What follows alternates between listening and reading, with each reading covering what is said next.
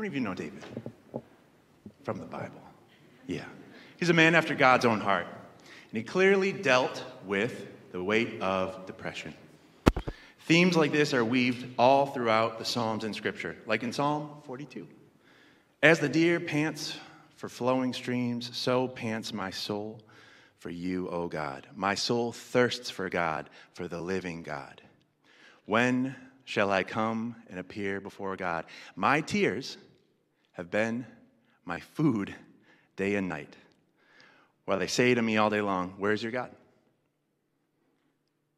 Now, many of you who know me well know that my struggle with anxiety and depression has been a theme weaved through my life for as long as I can remember.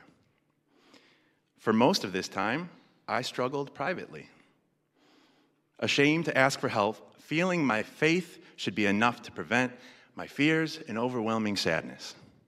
Through God's provision of loving friends, his church body, family, and experts, I came to several realizations of the key pillars of emotional health and am now in a much better place. So we can praise the Lord for that. This process took decades. I imagine many of you are somewhere in this process. Several weeks ago, as we were, as a staff, considering options for a guest speaker to give Pastor Dave some well-deserved rest, a friend suggested a man by the name of John Opalewski. I watched one of his sermons, and my soul leapt for joy. This was the message I needed to hear 15 years ago. This message could have saved me countless days of drudgery and nights of despair. I proceeded to buy one of his books. I read it voraciously, praising the Lord that it was only 87 pages. And I can say wholeheartedly that his conclusions are not only rooted in biblical truth, but based on firsthand experience. Now, you may have guessed it, but I have the privilege of introducing our guest speaker for today, Mr. John Opalewski. As he comes to the stage, let's pray for the rest of today's service. Lord God, I pray for your servant John as he shares some much-needed wisdom on the subject of emotional health. I pray for us as a church body to be receptive to hearing from your word, that we would honor you as effective image bearers and servants to your kingdom. In the powerful name of Jesus, we pray. Amen. Well, good morning, everybody. It's nice to be with you this morning. It's such a privilege, such an honor to be with you here at Calvary Church today. I want to say thank you. I know Pastor Dave isn't here this morning, but I want to say thank you to him for reaching out to me and inviting me to be here. We count it a high honor to be with you this morning, worshiping with you this morning. I'd like to introduce my wife to you. Laura, would you stand? She's over here on to my far right. This is my wife, Laura. Laura and I have been married for 39 years. We have 4 boys, 3 daughters-in-law, and the 3 most beautiful granddaughters God's ever created. So we're just so glad to be here. When we travel and speak, we always bring resources with us because we believe it's very important what we put in to our heart, what we put into our mind. And so I've written 4 books. I'm not going to tell you about all 4 this morning because I want to spare most of my time to teach. But I want to tell you about 2 real quick, 2 books that I think are real special. I think they're all special, but these I think will really be germane to our conversation today. The first one, and this is the one that I think it's Rich, right? Was over here. Rich was mentioning, it's called Unshakable You, 5 Choices of Emotionally Healthy People. And I wrote this book in 2015 because as we traveled all over the country and even into Europe in that year, wherever we went, didn't matter the size of the congregation, it didn't matter what we were doing, there were hundreds and hundreds of people who would indicate to us that they were struggling with anxiety and depression. And I wanted to write a book that would help people who were not only struggling with it, but people who wanted to be preventive. And so this book, as Rich mentioned, is very short. I write books so that men will read them. Amen, right? And so if you or somebody you care about and love is struggling with anxiety or depression, this book will help you or help them figure out a way through that and get to the other side. And then our latest book is called Unshakable Leader. We like the word unshakable. And how many in the room are parents? Can I see your hands this morning? Yeah, most of us here are parents. How many of you lead a team at work or own your own company? Can I see your hand? Right. And how many of you lead a ministry here at Calvary Church? And there's quite a few hands going up there too. This book was written specifically for leaders. And it's called Unshakable Leader, The Simple Yet Amazing Power of Alignment. The most impactful thing you can do as a leader is to bring a healthier, less anxious, more aligned version of yourself to your home, to your business, or even to the church ministry that you lead. So that book is out there as well. And it is even shorter, Rich, than Unshakable You. So this morning we are going to talk for a few minutes on the subject of becoming your own best friend. Becoming your own best friend.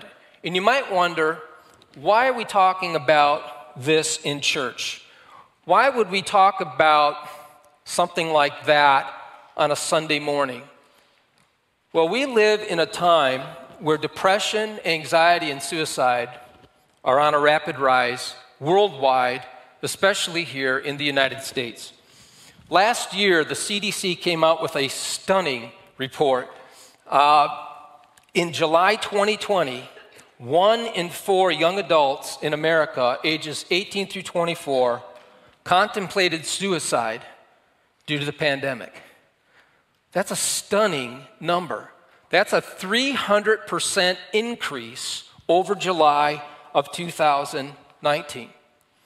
In August of 2020, the JAMA Network reported this, that 28% of Americans are suffering with symptoms of depression during the coronavirus pandemic. 28%, that's up from 9% a year earlier, in August of 2019. Again, a 300% increase. And I've got news for you this morning, and maybe this isn't new news to you. People who love Jesus aren't immune from these twin evils. Anxiety, depression, and actually it's not just twins, it's triplets, and suicide. So what if I told you this morning that what I'm about to share will bring to you a proven solution to the twin epidemics of depression and suicidal ideation in our country? Would you be interested in that this morning? That one simple concept, becoming your own best friend, would set you up. It would change everything in your life for the better. Would you be interested in that? Some of you are not sure yet. So becoming our own best friend is critical not just for our own personal health. It's also critical because our capacity to love others is directly related to the degree we love ourselves. That's our key thought for the morning. Our capacity to love others is directly related to the degree we love ourselves. Now, you might be thinking, John, that sounds selfish. Let me assure you, it is quite biblical. In Matthew chapter 22, verses 36 through 39, we read one of the most important passages of Scripture in all of the New Testament. A Pharisee in Matthew 22 asked Jesus, "Teacher, which is the greatest commandment in the law?" And without hesitation, Jesus replied, "Love the Lord your God with all your heart and with all your soul and with all your mind. This is the first and greatest commandment, and the second is like it. Love your neighbor as yourself." How many of you have ever read that passage of Scripture before or heard it preached on? Yeah, most of us in the room. I want to call your attention this morning to, and I think I got to come over here. Look at that beautiful little pointer. To this word right here, A-S. It's the second to the last word in this passage, the word as. It's a Greek connector word, omega sigma, and it means in the same manner as. So Jesus is saying, I want you to love God with all your heart, with all your mind, and with all your strength, and I want you to love your neighbor in the same way you love yourself. Now, why would Jesus tell us that? Why would God command us to love ourselves too? Because he knows that our capacity to love others is directly related to the degree we love ourselves, to the degree we become our own best friend. So the question this morning is, how do we love ourselves? How do we do that without becoming self-centered narcissists? It's possible, and I'm going to share 4 things with you this morning that will help you actually accomplish that. Here's the first one, and that is healthy self-talk. Healthy self-talk. In other words, how I talked to myself about myself. I pastored for 16 years and then was in the corporate arena for 20 in IT. And one morning I was driving from where we live over to Rochester Hills, and in the morning it was about a 45-minute commute. And I got to work 6:30 in the morning, popped open the trunk of my Oldsmobile Alero, only to find that I had left my PC at home. Now, there was nobody around, no cars in the parking lot, and I remember being frustrated and shouting out loud, "I'm so stupid." Now, anybody here ever talk to themselves like that? And I was a serial bad self-talker. But I don't know why, but that morning, apparently God had enough. Have you ever had an encounter with the Lord where you knew he was talking to you and it was kind of like you couldn't move? Anybody have that experience? Well, that was in the parking lot of the company that I worked for. I felt in my heart, I didn't hear the audible voice of the Holy Spirit, but I felt in my heart the Holy Spirit say, "John, I'm not going to let you get away with that anymore. You're doing damage to yourself when you talk to yourself that way." You know, nobody talks to you about you more than you do.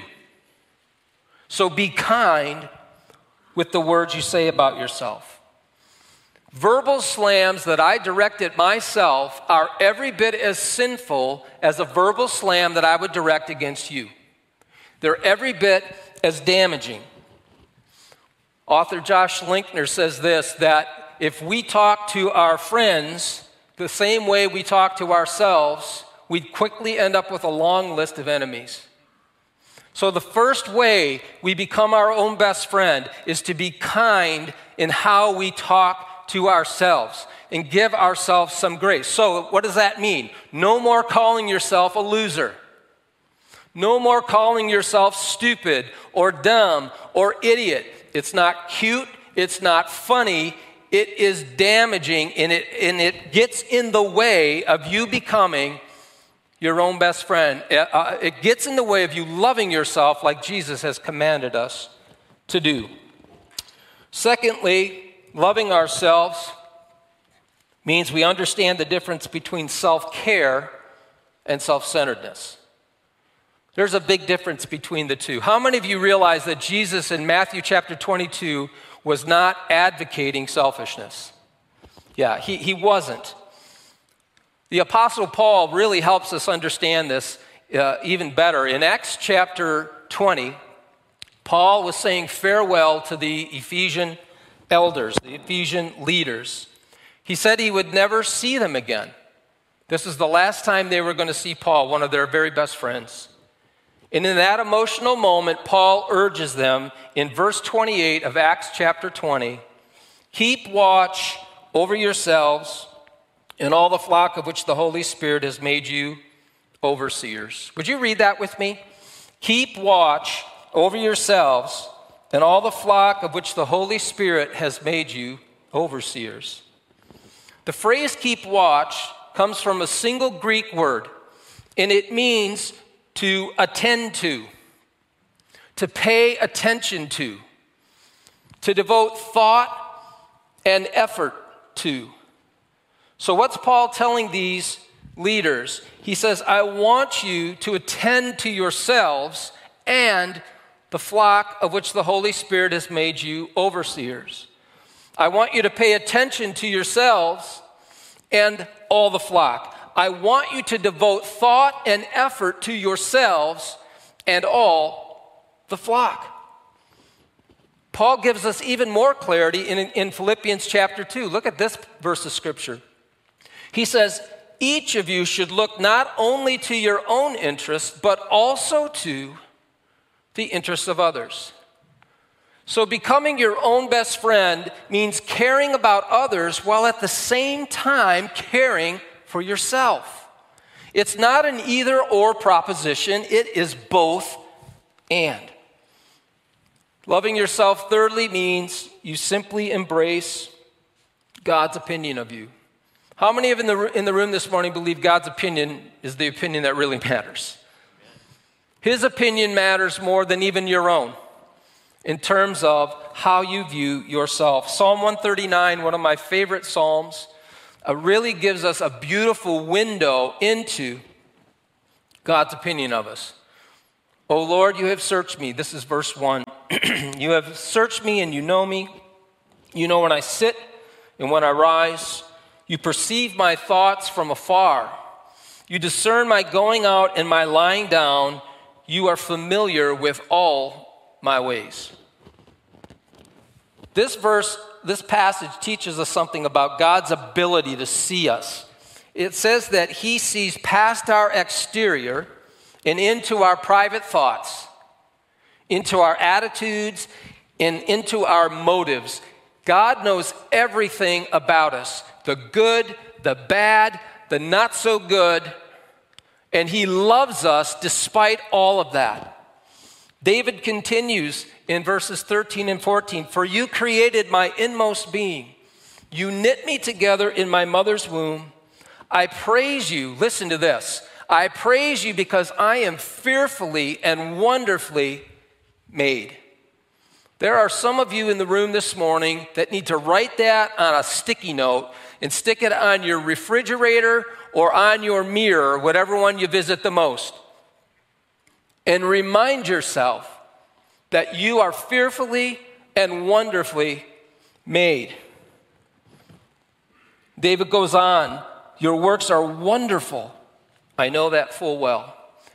And then he finishes it off with this thought, how precious concerning me, this is verses 17 and 18, are your thoughts, O God. How vast is the sum of them. Were I to count them, they would outnumber the grains of sand.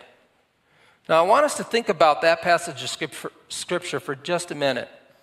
How many grains of sand are there on Great Lakes beaches? They're uncountable, right? We can't count them. Psalm 139 reveals that the same God who created those beautiful lakes and beautiful beaches thinks about us more times than we can count.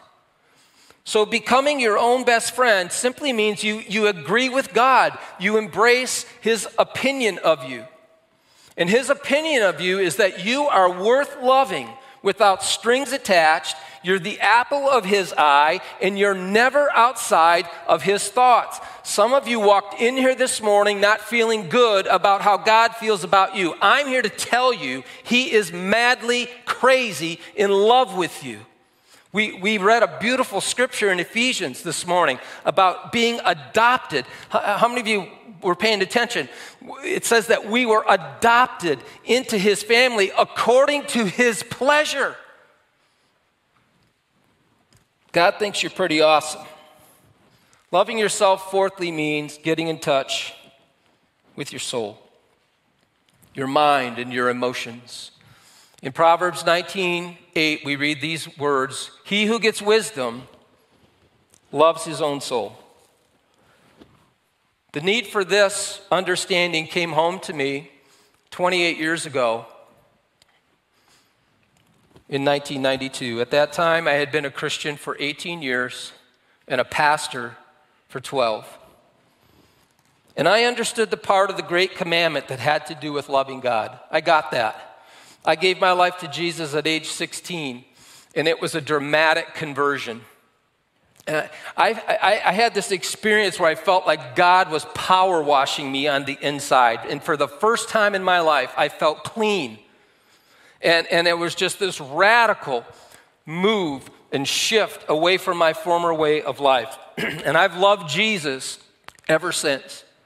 I knew about that part of the Great Commandment. I was aware of the part about loving people. I found that God was a little easier to love than people, but I knew I was supposed to love people. The part about loving myself was never on my radar. And I discovered something, that what you don't know can really hurt you. So in November of 1992, and I'm going to irrigate here so I can keep going, my world imploded. I was 34 years old at the time, and this crisis that I'm about to describe to you was manifested by several things. First of all, no sleep for an extended period of time. I'd go to bed at 10:30 at night, lay awake, anxiety-ridden until 1 in the morning, fall asleep for an hour, wake up at 2 in the morning, and be up for the rest of the night. And that disturbed sleep pattern lasted for about 4 months. How many of you realize when you're only getting 1 hour of sleep a night that messes you up? The crisis included no appetite. For the first time in my life, I didn't want to eat. Now, that might not be a big deal for some of you, but you have to understand something about me. I'm Polish Italian. And I grew up in a home where we took more pictures of food than we did people at holidays. I mean, food was a big deal in my house growing up. And for the first time, I didn't want to eat. I dropped 30 pounds in 3 months. Not a healthy way to lose weight. But for the first time, food was just detestable to me. I suffered anxiety, uncontrollable waves of sadness, and an incredibly deep awareness of emotional pain. It was the worst pain I've ever felt in my life. The best way I can describe it to you is that a thick emotional fog rolled into my life, accompanied by the sincere belief that my life was really over. And so I began to entertain thoughts about the least painful way to kill myself. I had a plan in place. I put a plan together to do that. And I was contemplating what to write Laura in my suicide note. And compounding the problem, I didn't know what was happening to me. You see, 28 years ago, this kind of conversation in a church would never happen. And aren't you glad that we can talk about this stuff in church? And the church ought to lead the way with this. But I had no idea what was going on. Fortunately, I had an incredibly wise wife and friends and medical professionals who knew what was happening to me. Major depression had brought my world to a crashing halt. I want to take a couple of minutes this morning to unmask depression. I want to demystify it as much as I can this morning in the next couple of minutes. Did you know that this morning 60 million people woke up in the United States suffering with major depression? 60 million. And I suspect there might be a couple of you here this morning, maybe more, who are part of that 60 million. 350 million worldwide. Now, that's an old stat. That's a pre-COVID stat, that worldwide one. We don't have good data yet. I'm sure it's much higher than that. So what causes it? Why does depression happen? Why does depression happen to somebody who loves the Lord? How is that possible? Let me give you some ideas. Well, being a Detroit Lions fan is rumored to be one cause.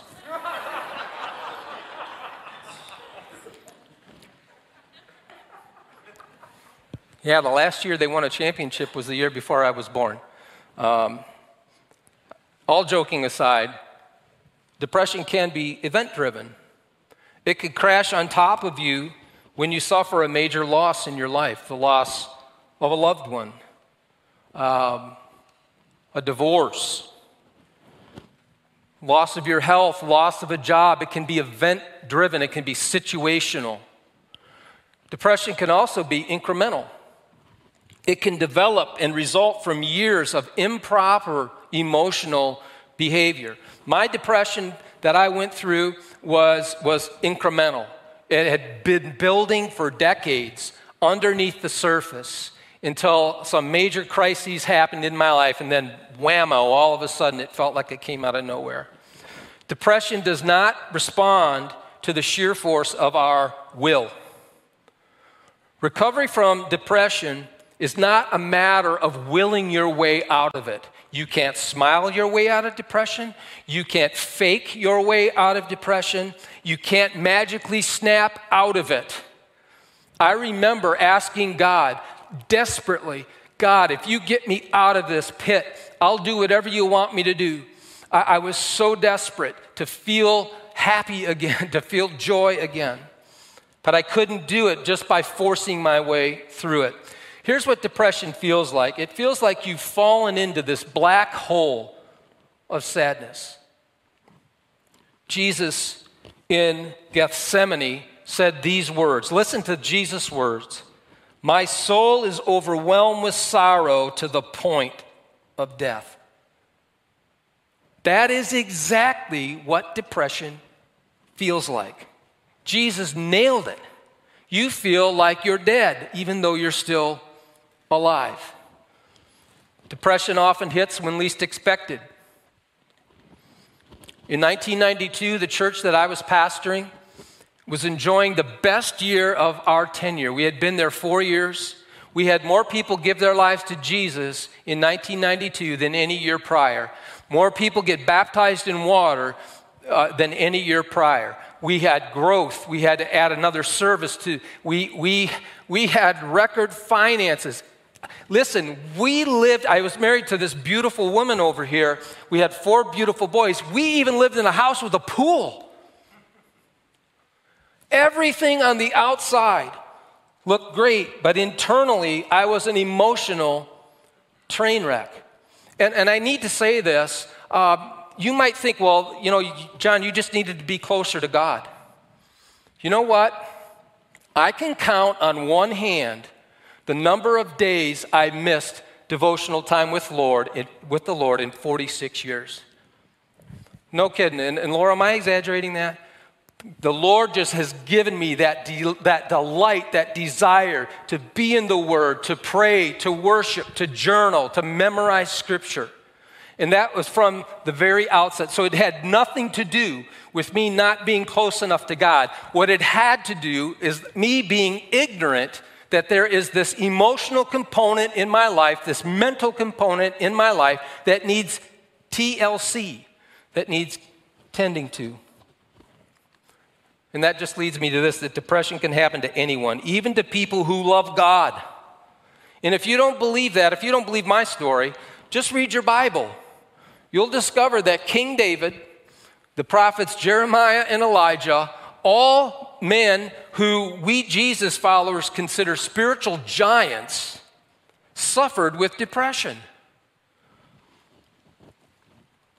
You know, that I can stand in front of you this morning reasonably healthy is proof of God's ability to put us back together when our life's been broken into pieces. Romans 8:28 really is true. And we know that in all things God works for the good of those who love him, who've been called according to his purpose.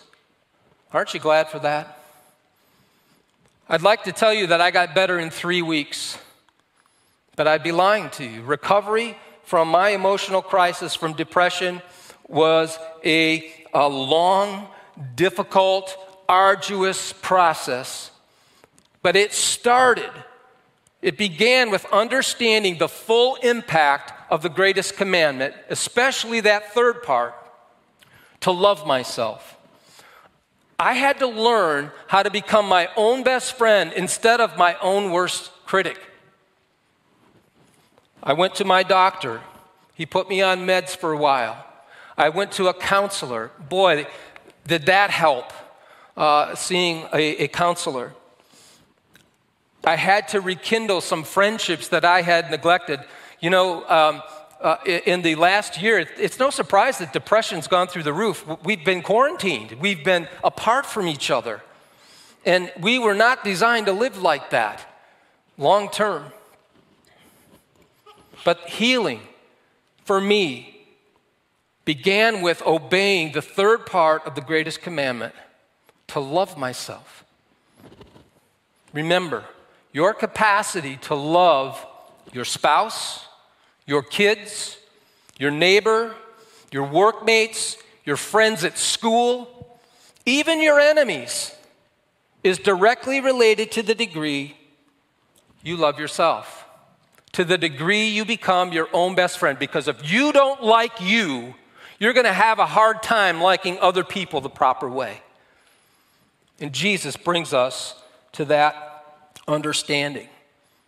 And I don't have time this morning to talk about this, but there are three key choices that we lay on top of that love yourself foundation that build a structure that doesn't depression-proof our lives, but it minimizes our risk. I'll just give them to you here real quick. Here's the three choices. Protect, tell your anger where to go. I know that none of you in this room have ever struggled with that.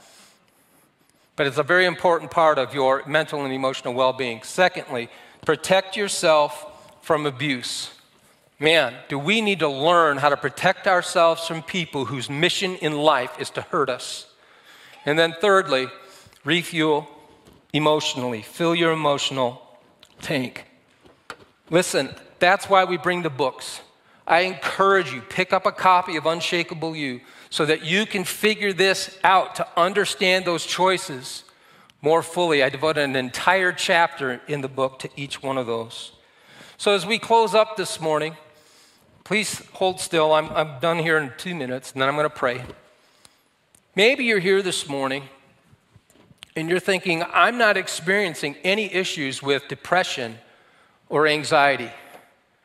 Can I just tell you two things that should be your response to that? First, be thankful to God for that you are in a good spot, that you're in a good place. But here's the second piece. Don't think that without attention, you're always going to be in a good spot or a good place. Educate yourself. It is easier to prevent depression and anxiety than it is to cure it, and it's a lot less expensive. So educate yourselves. But maybe you're here this morning and you are experiencing issues with anxiety and depression, maybe even suicidal thoughts. I want you to know there's hope for you. Depression and anxiety are not the last chapter in your story. They are not a life sentence. Your journey toward health, if you're here and you're suffering this morning, your journey toward health starts with two simple next steps. Call your doctor and see him or her this week, and find a competent therapist, licensed counselor who will help you unpack the roots of your depression. Those are your next steps. Because I'm telling you, the most important thing you can do if you are truly depressed or filled with anxiety is to get stable.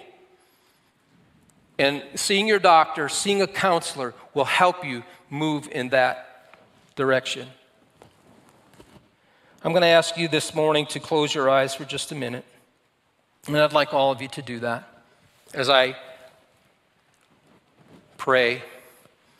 Every head bowed, every eye closed, please. And I just wonder how many of you would just say, John, pray for me this morning. I'm suffering. I'm struggling. I came in this morning hurting. I'm not going to call you forward. I'm not going to call you out. I'm not going to embarrass you in any way, shape, or form. I just want to pray for you. How many of you would say, John, pray for me. I'm going through it. Can I just see a hand this morning?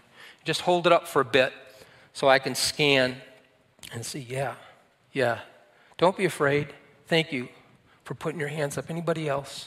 Yes. Yes, thanks so much. I'm going to pray for you, and then the worship team's going to come and sing. So, Lord, this morning, we invite you, Lord Jesus, to come and wrap your arms around every person who raised their hand this morning, Lord. Father, I pray that they would feel your presence. They would feel your love, your care, your acceptance. And God, that you would show them in your own unique way, Lord, that what they're experiencing right now, although horrible and painful, is not the end of their story. And God, I pray that you would help them to know you're with them, that you love them. And God, I pray that you would put people in their lives who will allow them and give them permission to be in pain, who will love them and pray for them and encourage them, Lord. Jesus, I pray that you would write new stories in the lives of these that have raised their hands, and some who needed to but didn't, were afraid to. Lord Jesus, I pray that you would leverage the story of pain in their life and turn it into a redemptive story of healing in your power.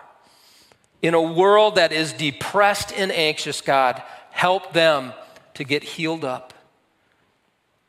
And I pray today would be a start in the mighty name of Jesus. Amen and amen.